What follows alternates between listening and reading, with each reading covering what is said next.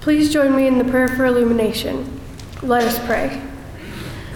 Gracious God, we do not live by bread alone, but by every word that comes from your mouth.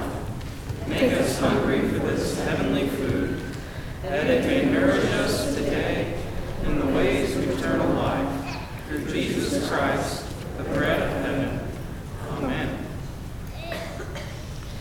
Hebrews 13, verses 1 through 3 and 5a.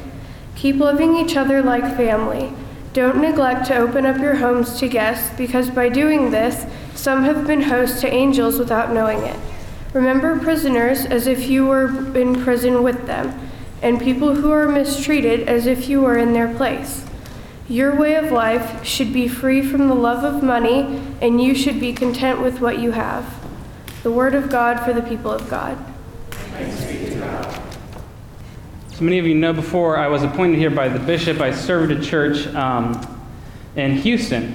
And the worship leader there, his name was DeAndre, he taught me this song that to me was really, really beautiful. And it is about the table. And it taught me a lot about the table, just from the lyrics. So I want to teach it to you this morning. And maybe we'll sing it a little bit later on, too, after the end of the sermon. But right now we'll just do one verse and one chorus. So this is the song, and I invite you to kind of hum along with me. You don't have to sing unless you know the song. Feel free to sing, and you'll get it. It's pretty simple. It goes like this.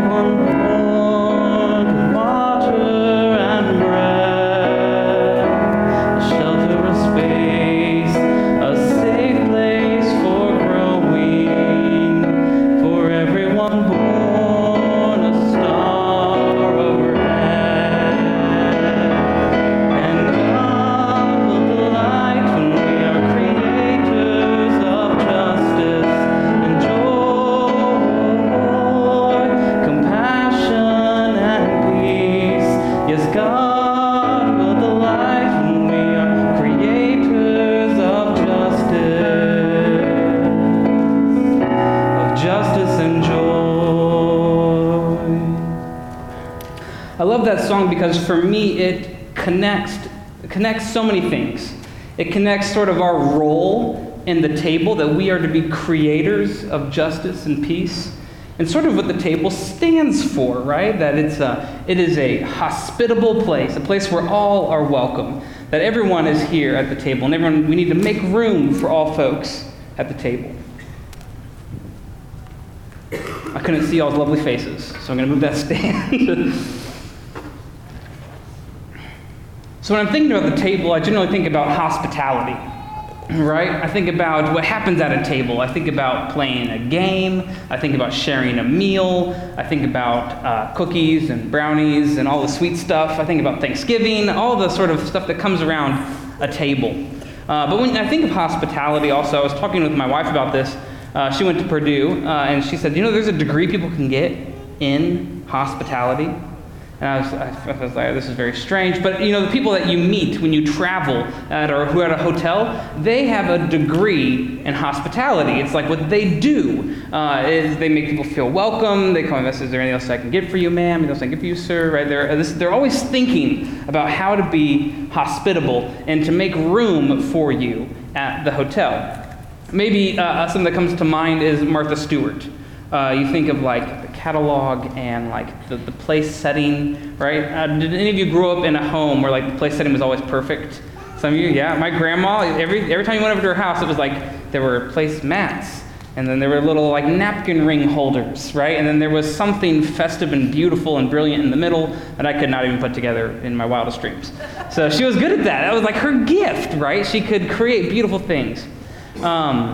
And I often think of kind of hospitality. I think of opening up my home in general, sort of as that's what it is to be hospitable, to open up your home, to open up your life, right? To let people in. So I want to focus on two things this morning from our scripture. And Jacob, you could get the next slide for me. The first one out of Hebrews was this: keep loving each other like family. Keep loving each other like family. And the second one is don't neglect to open up your homes to guests, because by doing this, some of you have been hosts to angels without knowing it. Opening up our homes. Thanks, Jake. I think the struggle to open up our home is real. Anyone experience this other than me? It's like we have stuff everywhere. Like my kids' stuff is everywhere, and I feel like the house needs to be in a certain order, right? For me to open up my door and say, yeah, come on in, it's fine. Because all my dirty clothes are put up, all the dishes are put up, right? But this is the struggle, is this tension. My house is a pigsty half the time, so I really struggle with kind of opening up my house to folks. And also, especially as we enter the holiday season, we think about how it can be difficult because our family situation is difficult. You think about making room at the table and being hospitable, and it can just be tough because maybe the relationship with the in-laws isn't exactly what you want it to be. Or that sister or that brother, yeah, you guys were close as maybe childhood playmates, but as distance grew and experiences happened, you've grown farther apart. So opening up your home becomes sort of a chore or a task, or it becomes really tedious, or it becomes really just emotionally draining. Sometimes friends drive you absolutely crazy, right? It's like you're friends with like the spouse, but then they got to bring their stuff, you know what I'm talking about? And it's like I love him, but she's like, or yeah, that. And so, anyone have crazy friends other than me? Just me. Okay. Well, thank you so much. A few people admit I got crazy friends, and you're like, okay, I'll open up my home to them, and then it kind of drives you crazy at times. But we don't even really consider opening our home to people who are outside those two arenas, right? If you're family, absolutely, come on in. We'll open our home to you. If you're a friend, absolutely, come on in. But strangers, ex-cons, people who look different than us, people of a different kind of creed or confession, someone from a different state, someone who went to a different school. It's like, I don't know. You guys are all weird and different. It challenges us, right? And some of those are really, really deep emotional challenges, right? They may not look like it, that might be challenging. And then some of it's kind of fun, right? You're an Aggie, you're a Longhorn, sorry, you can't come in, right? So it really runs the spectrum and the gamut on that. But when we think about hospitality, when we think about making room at the table, when we think about hospitality, it really is an act of love. It's an act of love. We need to remember that love is a verb. It's something that we do. It's something that we engage in. It's not a feeling. So if love, is a verb or an action, how can we be hospitable in our actions? I think we do this a couple different ways, right? The first is that we can invite folks into our home. Yes, the dishes might be like piled up in the sink, right? Or maybe you got laundry just lives on our couch. Maybe that's it for y'all, but that's fine. Just move the laundry, sit next to it. Invite people into your homes, no matter what it looks like, right? That's one way that you can be hospitable. And you can also make sure, another way that we can do this, we can do this as a church family, is making sure that guests feel welcome here in this place. So you see someone walking up, you don't quite recognize them, it's okay. They don't quite recognize you either. So you can walk up and say, hey, my name's so-and-so, it's so nice to meet you. Have we met before, right? Those are easy ways to be hospitable here in the church. It's to invite people in, to look for new folks, and to introduce yourself.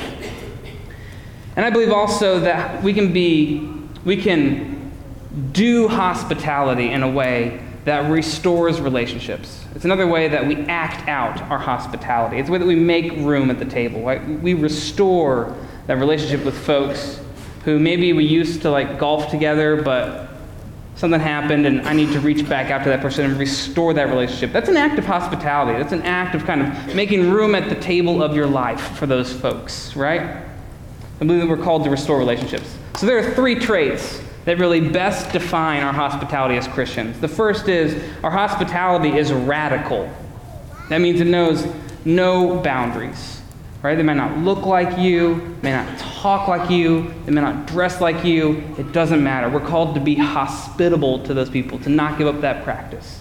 Which leads me to the second point, that our hospitality is relentless, right? You don't just do it like 3 times and then get your hospitality merit badge, right? Hospitality is something that's like ongoing, consistently. We're always called to be hospitable. We are always called to make room at the table. And the third is our hospitality is restorative in that it heals broken relationships. This is the radical nature of hospitality, that it has the opportunity to restore broken relationships. So, how exactly radical is our hospitality? Let me give you an example from the early church. In the early church, in those early days, if you were the head of the household, the master of the house, you decided what the religion was for your house. So if the head of the household was pagan, the household was pagan. If the head of the household was Jewish, the household was Jewish. You're catching on, right? If the head of the household was Christian, then the house became Christian, right? This is where in Scripture we see that whole households were baptized. The head of the household, the master of the house, decided to change their religion, so the whole household would then take on the religion of the master of the house.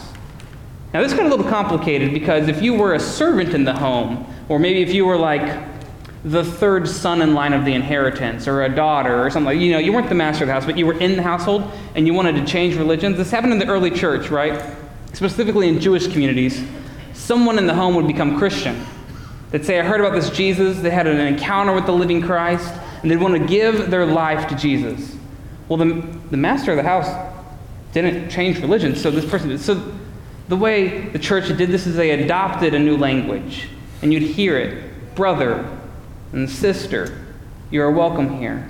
The church became the family. Right? When you are baptized, you're baptized in the family of God. When you come to celebrate communion, right, it is open to all. Brother or sister, you're welcome. This is how the early church practiced radical hospitality. Didn't matter kind of what family you came from, what color your skin was, what language you spoke, if you went to a different school, right? It didn't matter. None of that mattered. What mattered is you were welcome here. All are welcome. Second one, it is relentless. You don't achieve it once and you're not done. It's something you keep getting better at. It's something that we practice and cultivate. The first time you practice hospitality, the first time you make room at the table, I promise you it's probably going to feel awkward. That's okay. Maybe the 100th time you practice it, it probably still feels awkward. It's okay. It's something that we grow into, right? It's something that we have to cultivate, that we're called to cultivate in love. And maybe the hardest one is that hospitality is restorative. It brings back those who are estranged. It reconnects those who would rather let the past get in the way of making new and beautiful memories. So I had a professor in undergrad who gave me this fantastic advice. I'll give it to you all. It's free of admission today. It's good advice. He said, if you ever have a problem with someone, take him out for a meal. Because it's really difficult to be angry and mad at someone that you've shared a meal with. So some of you have had meals with, and that's probably why. And then some of you I need to have meals with. No, I'm absolutely kidding. No. It is a way that we break down walls and barriers, right? We share meals together. It's a way that we share in community. We share in conversation. I get to know more about each other. And you get to see behind the person that always shows up at work or just shows up at church. We get to know more about each other. So it acts as a restorative measure. Meals, they disarm hate and judgment.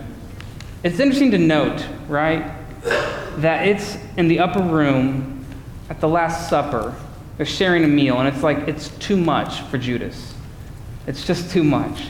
The meals are meant to be disarming, and they're meant to bring people in. So a couple questions for us as we end our time. I'm wondering, who are you eating with? Who's around your table? And who should you be eating with more often?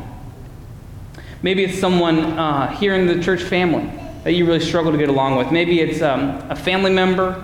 Maybe it's a relative. I don't know who needs to be at your table.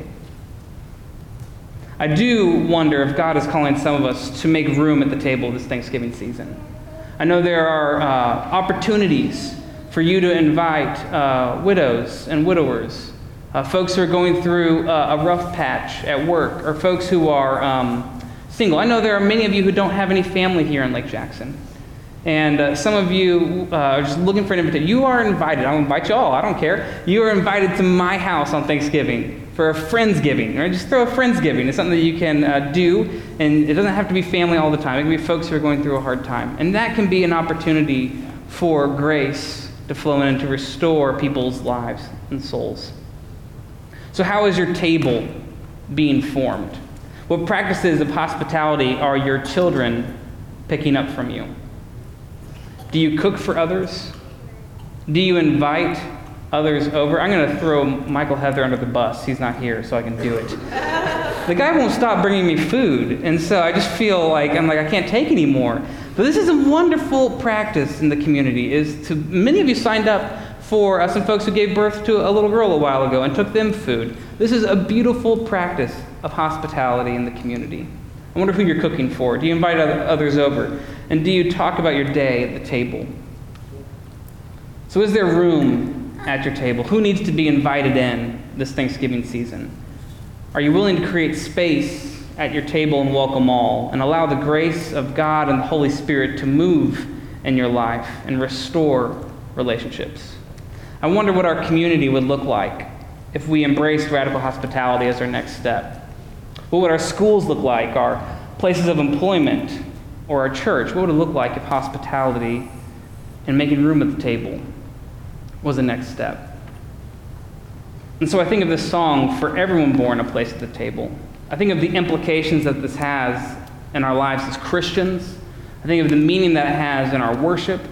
And for me, when I began to explore hospitality, it began to open up more avenues of grace for me. So we're going to sing the song again, a couple verses. I invite you to sing along if you'd like. You can hum, you can bob your head. All are welcome. You can contemplate on the words. And you already know the first verse.